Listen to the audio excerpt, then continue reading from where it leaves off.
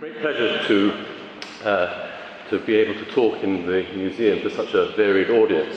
So what I'm going to try and do this evening is to try and answer for you a number of questions. How does the brain process the image of the visual world? Does the visual brain provide a perfect representation of the outside visual world, so like a passive process like a camera? Or does it actually construct a reality created within our brain? Can the visual illusions tell us something about the processing of vision and how the neurobiology of vision? And finally, do patients who have damage to their visual brain, can they tell us something about how we normally process vision? So this is a well-known picture to everybody in the audience, this picture by Turner from 1844, shortly after the Great Western Railway had been built, and this is in Marlow. And when Turner was standing here, his visual brain had to process the form of the train. This isn't going to work. And the colour. There was rain sweeping down, so he had to process the motion and the depth of the various objects within this. So how does our visual brain process all of this? First of all, we have to realise that in fact we see clearly a very small area. So this is because if you look at the eye, at the back of the eye, there is a concentrated area of photoreceptors that gives us a high acuity. So if you look at a team of footballers, and you look at the gentleman here, you haven't got a spare battery, have you? Because this is almost dead. You see about 5 degrees very clearly, and everything else is blurred. Now, if I look at you, I don't think that everything is blurred. I think I see everything very clearly. Now, how does this come about? It's because we make a series of snapshots of our visual world. Now, this is a modern scene of a picture that some of you will recognise. But if we imagine that we're looking at this, what we do is we take a series of snapshots. So there's one, and then we rapidly refixate our eyes to make another snapshot, and then we make another one. Each of the red lines is an eye movement, and we make about 3 of these eye movements every second. So our eyes are always on the move, although you're not aware of it. You think your eyes are steady. And eventually you form an overall composite of this. And there, of course, is what the picture was a depiction of, which you all recognise. And this is called the grand illusion of complete perception. So we build up from a series of snapshots. And obviously David Hockney was interested in this. Back in the 1980s, he had his Polaroid camera, and he took a series of snapshots of the same scene, and that formed a photo montage. And that is, in a way, how we formulate our own visual percept of our visual world. Now, does vision reconstruct reality? And I think this is the best example I know that shows that it doesn't. So now look at square A and B. So checkerboard, square B is clearly white, square A is clearly black. You can see there's a green dial here, and obviously there's some light coming in from the right-hand side because there's a shadow cast over the checkerboard. Now, if I segregate the square A from square B, let's do that. And now you can see that in fact, both squares are identical. They are both grey. But your visual brain has said that's impossible because this is a checkerboard and that square has to be white. So this is a very good example of how we create an interpretation of what is out there in our visual world. Another example, we look at all this fruit, we think we understand the colours of different fruits. Here you can see 2 patches of exactly the same colour with a series of shapes around them, put in colour, and you can see these 2 shapes now are a very different tone compared with what we saw before. Richard Gregory, unfortunately, died a few years, relatively recently. He was a great neuropsychologist, and he had the idea that the visual brain was a hypothesis generator of our visual world. we have the reality, what is processed goes into the eye, signal processing, what in computer terms you call bottom-up. We have a series of rules that feed into the hypothesis generator, and we learn conceptual and perceptual knowledge in a top-down way over our life. And we generate, in the visual brain, an output, because what is vision all about? It's about our ability to explore our environment. So let's move on then. So from the eye, we move through a series of pathways to the visual brain, which is at the back of the brain, what is called the striate cortex, or visual area 1.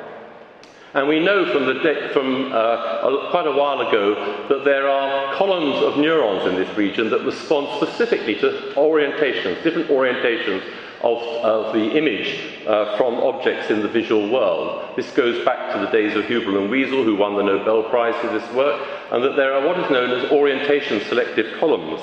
And what we need when we look at an image such as this is we need to put together a series of these columns that have been activated by the image to give us our visual percept. Now here you can see some parallel lines on both sides. Very simple. What happens if you then cause interaction between these orientation columns? And now you can see that these lines are no longer parallel because we've inserted these small lines. With these radiating lines, they've become bowed. And this is a response to the lateral inhibition that goes on, lateral interactions between these orientation columns. Another example that involves this sort of mechanism, and I think this is the best one here with radiating lines, you think there is a solid white circle there, but in fact there's nothing there. It's just that the line's terminated.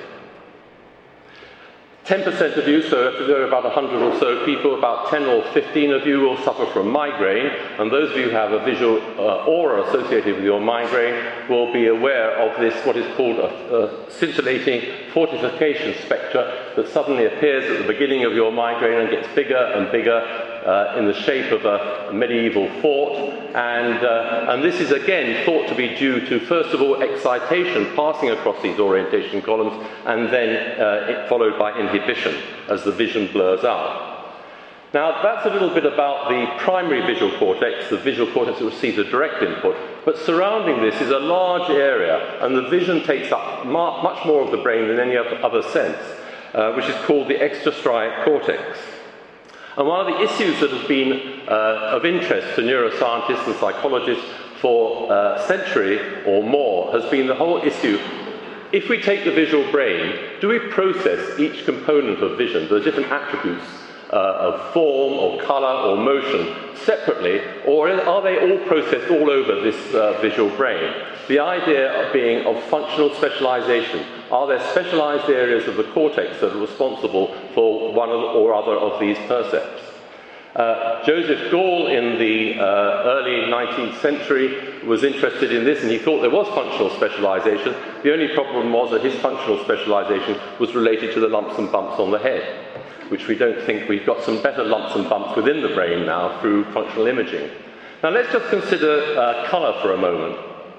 Why do we have colour? Well, if you look from an ecological point of view, if you look into the savannah, you can see, well, you're not quite sure whether there's something that might eat you or there's something that you might want to eat. But if we put colour in, you can see that we've got bananas and we've got a possible predator sitting there. So development of colour has been ecologically extremely valuable. Now, this goes back to a good long while ago when I was interested in seeing whether we could find in normal human subjects evidence for functional specialization in the visual brain. And this was before we had magnetic resonance imaging that you heard about before. Here it's on the same basis, but we used a radioactive tracer to show blood flow, and changes of blood flow reflect the neuronal activation. So the greater the neuronal activation there is, the greater the blood flow will be. And we showed subjects this multicolored set of shapes, and we asked them to look at this, and then we compared the blood flow with when they had their eyes closed. And you can see that here there is activation. This is the front of the brain looking down on the top of the brain, and this is the back, and you can see all that visual brain that I showed you in the diagram is activated.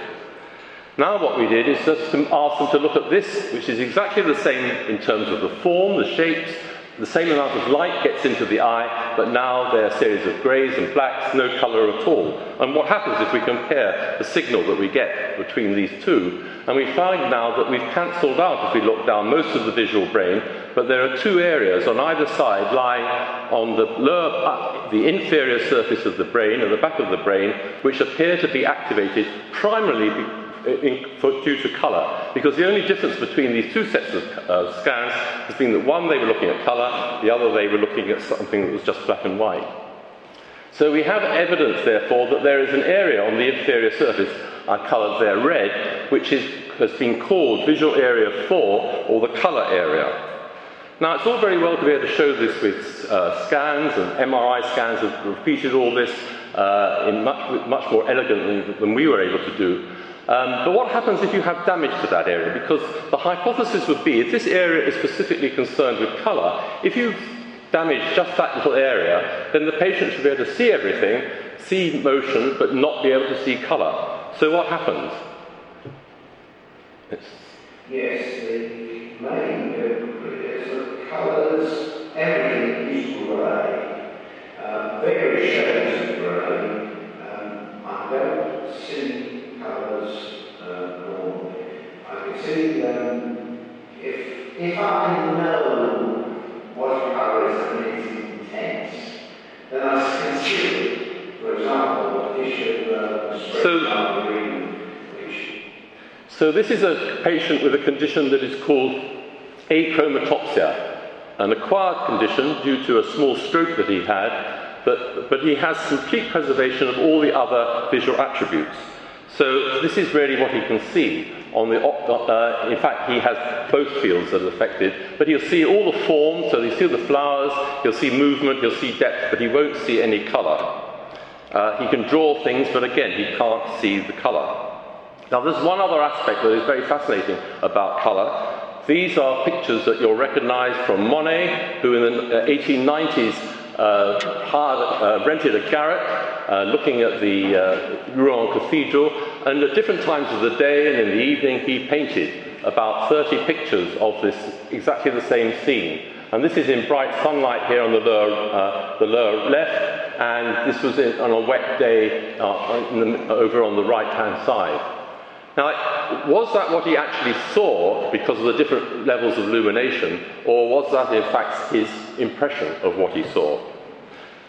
If we look at this bowl of fruit, the same bowl of fruit under different background illuminations, so with fluorescent light, clear blue light and hazy daylight, you can see that the yellows are still there. They slightly change in hue, but they're still there. The orange is the same. Now, colour is dependent on the reflection of different wavelengths from the objects in front of us, from you sitting there in front of me.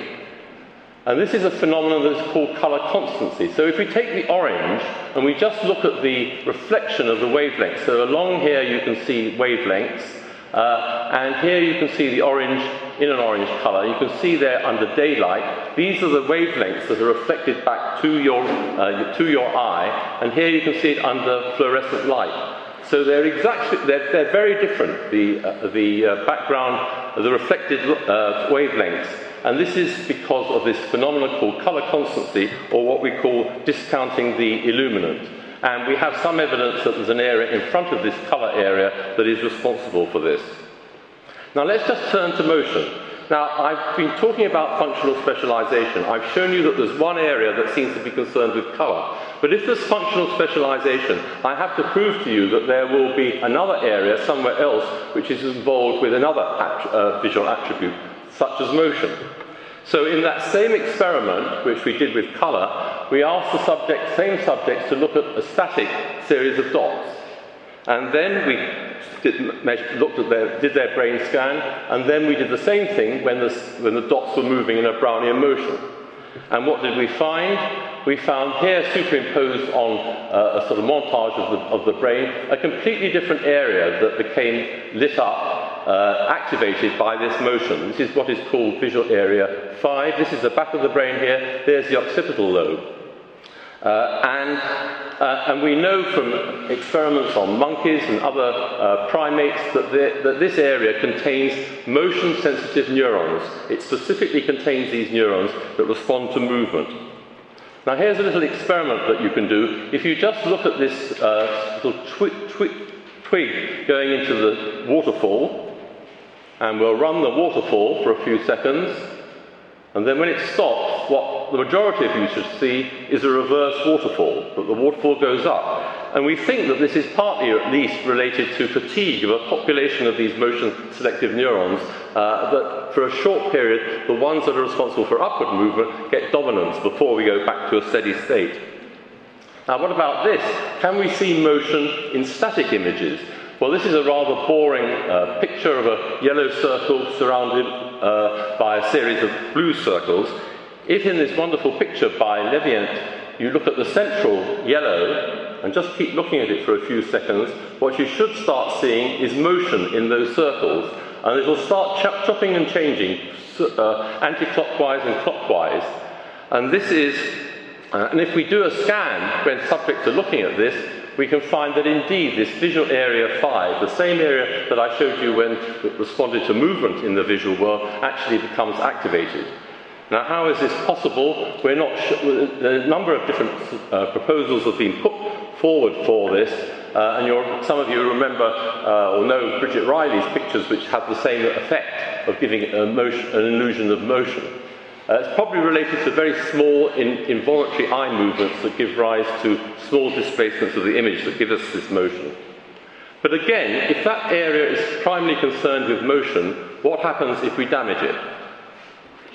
So I got to the station, was able to see what platform I was going to, got through into the platform, and as I'm walking up, of course there's a lot of people going on the train, and it was as if they were walking on, they were sort of moving and then stopping, and that's how it seemed in time. And we got on the train, we went to Candida's Point, and we got into the house, and my husband and my daughter were moving about. 1 minute, the door would coming in the door, which was strange, even the door opening, and then the next minute it seemed to be in front of me or over there, and I didn't quickly fathom just how they had done that, because it just, I wasn't seeing this. So this is a phenomenon called achinotopsia. It's incredibly rare, and this lady, who was a patient of a colleague of mine up in Glasgow, described this.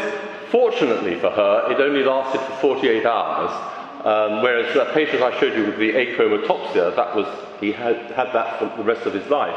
And it's a defect of the perception purely of visual motion.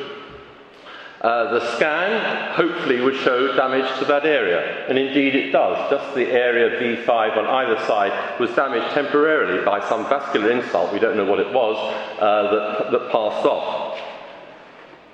So I think that on the basis of that, I've shown you there are two areas, one for colour, one for motion, that are very separate. There's the one on the bottom of the brain, and there's one on the side of the brain for motion.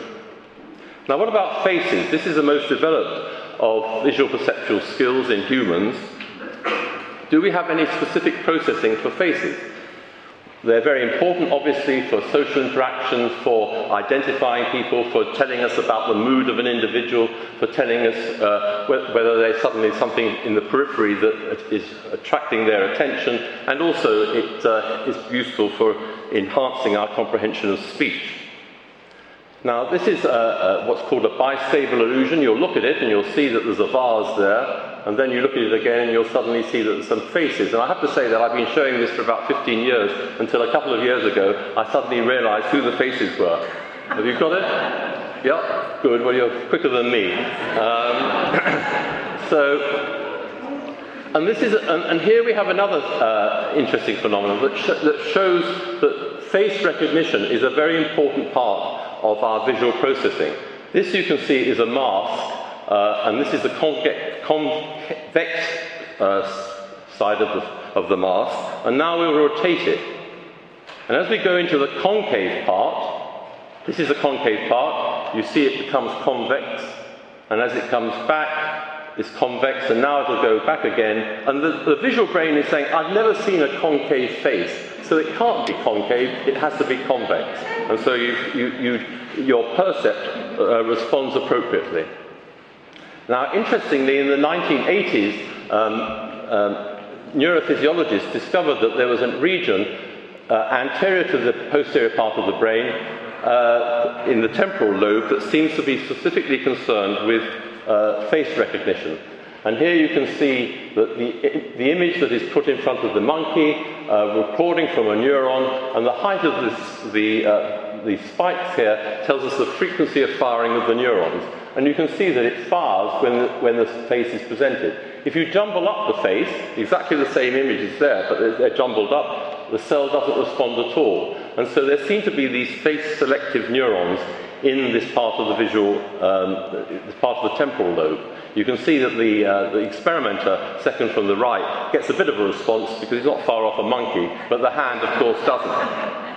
And we know from modern functional imaging that, in fact, there are these areas on the inferior surface of the brain in front of that colour area, which is called the fusiform face area, and on the lateral side, the superior temporal sulcus, that are involved in face recognition. So now we've got three different areas concerned with our visual processing.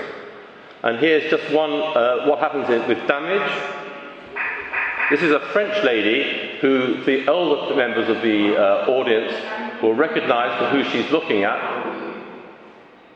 Over 17? Over 17, right.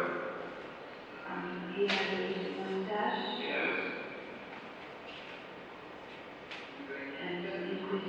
So somebody of her generation should immediately say it's General de Gaulle, and she'll describe him in great detail, but cannot say that it's General de Gaulle. And then, in fact, I won't go on, but there's a picture of the experimenter and in front of her, and she has no idea that it's the chap sitting right next door to her.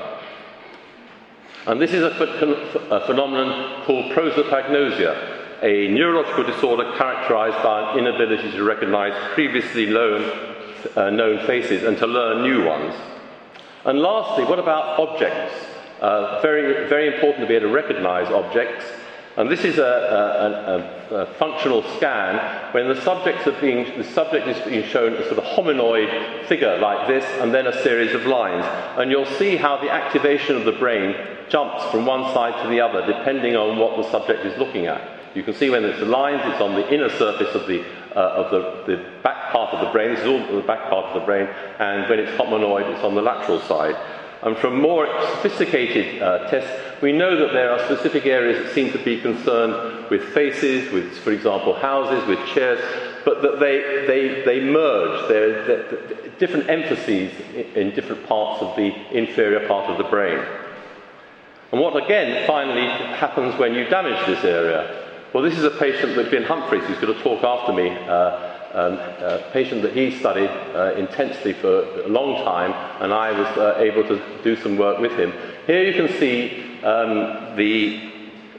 this is a patient who had a small stroke after his heart started going to an abnormal rhythm, and he's asked to copy these images. You can see he can do it extremely well, copy it very well.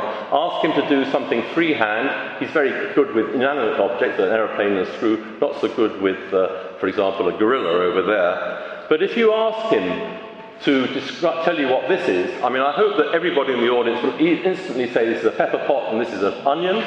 If not, come and see me afterwards. But he's a very intelligent man, and he described it as a stand containing 3 separate pans. The top one had a design on the top, the second one had a smaller diameter, etc. And he went on and on. He could go on for 5-10 minutes describing that in the most intricate detail, but could never say it's a pepper pot, and he thought the onion was perhaps a necklace of sorts or a fork. And this is what is called visual agnosia. And the nice shortest description of this by a neuropsychologist, Teuber, a normal percept stripped of its meaning.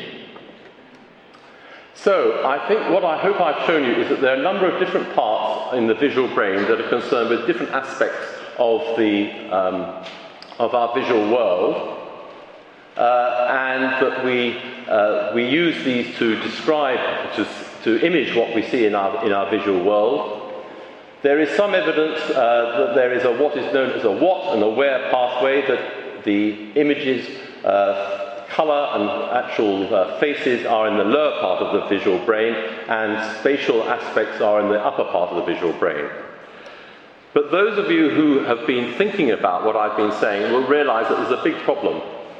So consider this ball that is going backwards and forwards. What I've been telling you is that there'll be an area in the colour region that will be activated.